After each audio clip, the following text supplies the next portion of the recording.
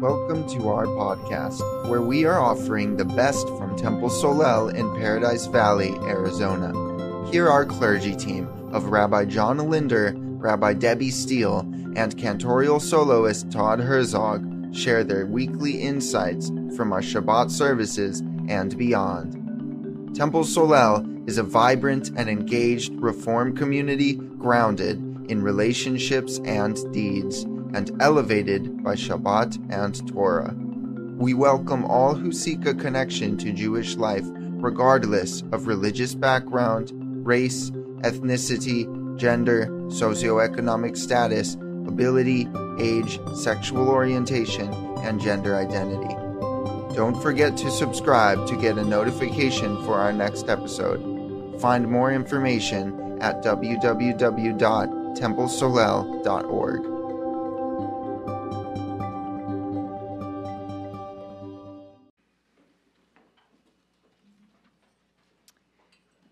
This is an existential moment for Israel, and Moses saw it coming.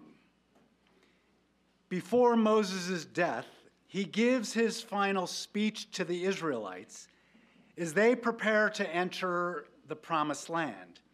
His speech is recorded in the book of Deuteronomy, the fifth and final book of Torah. Looking ahead, Moses presciently offers his advice to the future kings of Israel, saying, "Let Torah remain with the king, and let him read it all his life, so that he may learn to revere the Lord his God, to observe faithfully every word of this Torah, as well as the laws. Thus he will not act haughtily towards his fellows or deviate from the commandments to the right or left, so that he and his descendants may reign long in the midst of Israel." So that his descendants may reign long in the midst of Israel. Well, how has that worked out? Before 1948, Israel experienced sovereignty twice. The Israelites' first experience was living under the kingship of Saul, David, and Solomon. The United Kingdom lasted about 80 years. The people were ultimately exiled by the Babylonian conquest, and Solomon's temple destroyed. The Israelites' second experience of self-rule was under the reign of the Hasmonean dynasty, family to the Maccabees. The Hasmonean dynasty also lasted about 80 years, eventually leading to the destruction of the second temple in Jerusalem at the hands of the Roman Empire. The Jews exiled once again. In both cases, the Hebrew prophets rail against idolatry and immorality. Moses understood the intoxication of power to corrupt. In exile for what would be 2,000 years, Jews never lost their longing to return to their ancestral homelands. Our synagogues are oriented to face Jerusalem. Imagine right now you're facing the courtyard. 3 times a day we pray, "Return to your city, Jerusalem, in mercy, and establish yourself there as you promised. Blessed are you, Lord, builder of Jerusalem." Jews physically lived in the diaspora. Their hearts never left Israel. Visionaries like Theodore Herzl tirelessly worked to lay the political groundwork for return. And more than a century before statehood, teenagers from Eastern European Zionist youth movements emigrated to Palestine in waves of aliyot, they began the back-breaking work to transform the land, getting it ready for return. On November 29th, 1947, the United Nations voted to adopt the Partition Plan, dividing the land of Palestine, then controlled by the British, into two states, one Jewish and one Arab. Shortly after this vote, the British government decided that the rule would end on May 15th, 1948. The Jews would then have the right to declare a state at the strike of midnight. Jewish leaders, building the military and political infrastructure for decades, were not going to squander this moment. Moses' advice to the Israelites, poised to cross into the Promised Land, rang loudly in their ears. They were well schooled in Jewish history. The collapse first of the United Kingdom and then the Hasmonean dynasty, they dreamed of placing a prayer of peace in the cracks of the Western Wall where the two temples in Jerusalem once stood. Now was their opportunity to begin again to chart a different course. They were not going to squander that moment. The UN Partition Plan triggered immediate attacks from the surrounding Arab villages. Israel was preparing for a full-scale war once statehood was declared. The Declaration of Independence was written in the pressure cooker of 3.5 weeks. David Ben-Gurion, chosen to serve as Israel's first prime minister, had his hands full.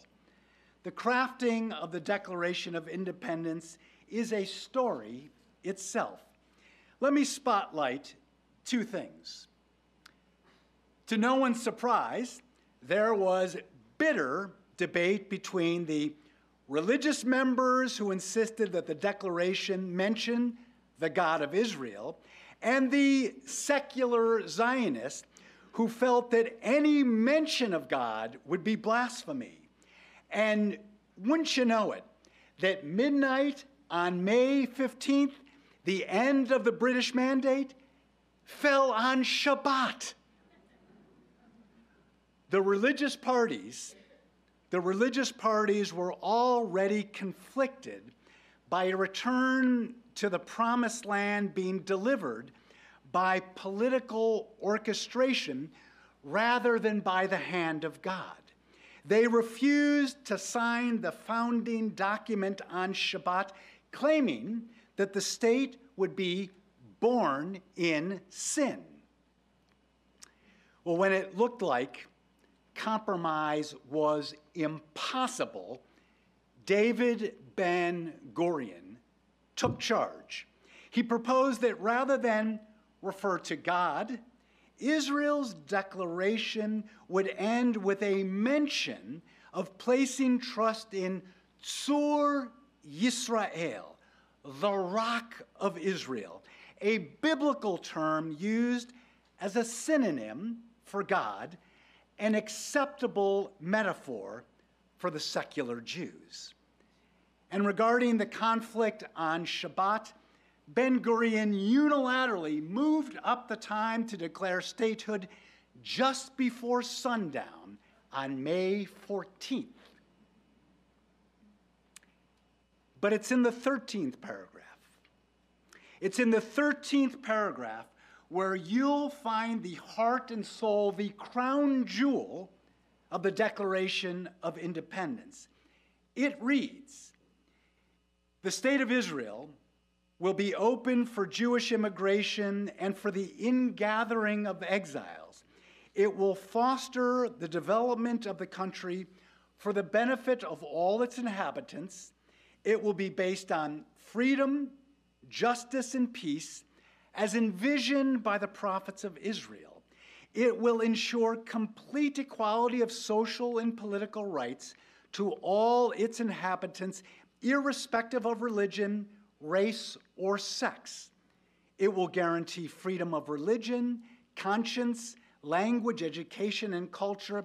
It will safeguard the holy places of all religions, and it will be faithful to the principles of the Charter of the United Nations. The Declaration of Independence walks a fine line. It at once grounds the Jewish right to statehood in the biblical and historical roots of the Jewish people. Out of the ashes of the Holocaust, the incontrovertible claim that declares this right is the natural right of the Jewish people to be masters of their own fate, like all other nations in their own sovereign state. The Jews would no longer have to be guests in anyone's home. At the same time, the Declaration steers clear of any whiff of theocracy. Israel's declaration was surely influenced and inspired by our American Declaration of Independence and Democracy. Israel's particular model, a Jewish democratic state, is a challenging undertaking, to say the least. To further complicate the tensions inherent in Jewish state and democracy is a parliamentary system of government, the Knesset, which essentially combines the legislative and executive branch. It would be as if the President of the United States was also the Speaker of the House and the Majority Leader of the Senate. The only checks and balances to the government are in the hands of Israel's Supreme Court. And one more, perhaps the most glaring difference between Israeli and American democracies, Israel has no constitution. In these 75 years, Israel has not had to go it alone. No country has been a better friend to Israel than America. Since the end of World War II, Israel has been the largest recipient of the United States foreign assistance. And it goes beyond friendship. It's in the geopolitical security interest of the United States to have a stable ally in the Middle East. So let's look at the relationship between American Jews and Israel. The most significant point of unity for the American Jewish community, from my parents' generation to baby boomers and Gen Xers, has been financially supporting Israel. The most common B'nai Mitzvah gift in my day was an Israeli bond or a Jewish National Fund certificate that a tree was planted in the honor of the bar or bat mitzvah. Our financial support of Israel has been our strongest connection with Israel. It has served as a source of pride and a big part of our Jewish identity. External threats to Israel have always been rallying points for the American Jewish community. And that is changing for two reasons. First, if you put the Declaration of Independence side by side, the day-to-day life of Palestinian citizens of Israel or the West Bank, you would see a disconnect. Gen Xers and Gen Yers see Israel in a different light. The David and Goliath victories witnessed in 1949 and 1967 took on mythic proportions. because we can never let down our guard, Israel has one of the most powerful militaries in the world. While it is true that there are no credible Palestinian leaders with an interest in peace, it's also true that occupying land and restricting the day-to-day life of your neighbors is simply unsustainable in the long run. The optics become difficult with the role reversals of who's David and who's Goliath. Our young people are not wrong to be disillusioned by the optics. It's not smoke and mirrors. Our independence from the beginning came at the expense of those we displaced. Our victories granted in self-defense have exacerbated the problem. I know all the reasonable counter-arguments, yet they don't change the reality on the ground. And second, Israel's internal conflicts, largely between the minority ultra-Orthodox right and secular liberal left, have been bitter and tumultuous from day one of independence. Yet the conflicts were always eclipsed by the more immediate external threats. That has changed. What we've witnessed over these past 8 months is perhaps the greatest threat the modern state of Israel has faced in its 75 years. And the threat comes from within. It is not hyperbole to call this an existential moment. It is not alarmist to fear a civil war. Surely you've seen some of the stunning aerial images of a sea of Israeli flags being waved by hundreds of thousands of Israelis. After Shabbat, for 38 consecutive weeks and running, in Tel Aviv, Jerusalem, and across the country, Israelis have poured into the streets. They've come to protest what they see as a fundamental threat to Israel's democracy, a response to the government's determination to wrest power from Israel's Supreme Court. From week to week, some 200,000 Israelis are showing up with the same level of patriotism and sacrifice to protect their country as they have done on the front lines of the battlefield. These are not fringe left-wing Israelis. They represent the spectrum of society from left and right, religious and secular, Ashkenazi and Mizrahi, doctors, business leaders, IDF reservists, even the government's defense minister, Yoav Gallant, intervened calling for negotiations. That was not well received by the prime minister. Remarkably, given the numbers, the duration, the passion and anger, the protests have largely been peaceful. This should not be lost on any of us. Israelis exercising their freedom of speech and the right to peaceful protest is on display for the whole world to see.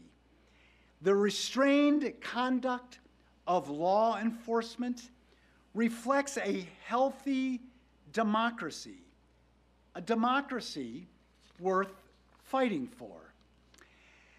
So what is the real threat that's brought together such unity otherwise seen only in Israel's response to external threats? The real threat is the removal of the check and balance provided by the judicial system in the context of a government coalition being held hostage by an extreme minority of ultra-religious nationalist ministers.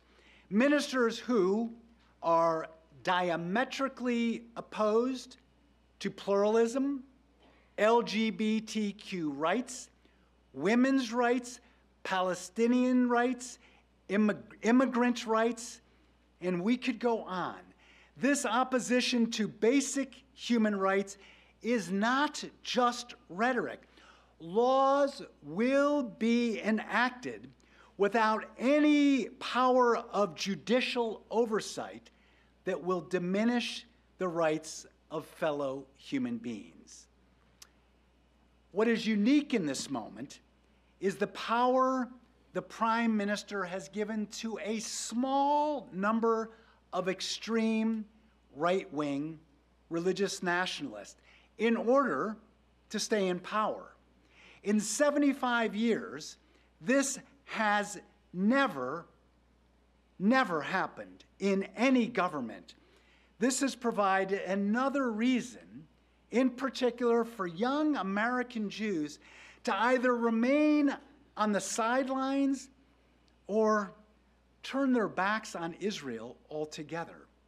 It has surely added fuel to the fire of those that demonize Israel without the capacity or interest to understand the historical context or open their eyes to a shared responsibility. Out of this existential threat is an opportunity to deepen our relationship as American Jews with our brothers and sisters in Israel. This threat is what Moses most feared in speaking to the Israelite community. The challenge is not getting power. The challenge is what you do with it. Though hardly perfect, what Israel has accomplished in 75 years is nothing short of miraculous. Just ask the 25 members of Temple Solel who traveled to Israel this summer in an amazing way, experiencing all of the glory of Israel. Yet this Israel hangs in the balance. I could not be more proud and inspired by the vast majority of Israelis who are refusing to hand over their democracy to bigoted zealots and a prime minister under indictment. And they are reaching out to us. And they are reaching out to us for support, not only for the sake of physical survival, but for the survival of Israel's soul, a soul to which Jews around the world are connected. Maddie Friedman, Yossi Klein Halevi, and Daniel Gordis each made Aliyah with their families some 40 years ago from Canada and America. As authors, journalists, political centrists, their influence has a long reach. In the midst of the protests, they wrote a widely published open letter to Israel's friends in North America. In it, they say, the North American Jewish community has steadfastly come to the aid of Israel at moments of crisis. Israel belongs, first of all, to its citizens, and they have the final word. But Israel also matters to the entire Jewish people. With an Israeli government, when an Israeli government strays beyond what your commitments to liberal democracy can abide, you, speaking to us, have both the right and the responsibility to speak up. Israeli leaders need to hear where you stand. North American Jews and their leaders must make clear to this government that if it continues on the path to transforming Israel into a country of which diaspora Jews can no longer be proud, there will be no business as usual. We and our families, they end, along with many tens of thousands of other Israelis, are in the streets every week demanding the government end its war against our democratic values and institutions. We need your voice to help us preserve Israel as both a Jewish and democratic state. Israelis are reaching out to us for a different relationship. Yes, we will continue to do our part to ensure Israel's physical survival, and we must also stand with our Israeli brothers and sisters for the soul of Israel, for the values enshrined in the Declaration of Independence, values etched on the tablets that Moses carried down Mount Sinai. What an amazing way for all of us, and especially our youth, to stand in solidarity with Israel. They are asking for our support, which enriches us. We will, Temple Solel, be in close touch with our friends in Israel, the Hartman Institute, the Reform Movement's Israel Religious Action Center, and Israeli Americans for concrete ways to stand in solidarity. Israel still can serve as a beacon, a light unto the nations. Shortly, we will hear the youth of Temple Solel read from the Torah portion selected for Yom Kippur. It's a continuation of Moses' words to the Israelites. He says, Ata nitzavim hayom, you stand this day. And he goes on to make sure that the entire community is seen as though Moses was speaking directly to each person, from the top leadership of the community to the rank and file to the stranger within our midst, everyone. And then Moses explicitly imagines us, you and me, generations in the future, standing together as one. Moses, our teacher, asked the Israelite community to stand as one at the threshold of entering the Promised Land. Now our Israeli brethren are asking us to stand with them for the values upon which the state of Israel was founded.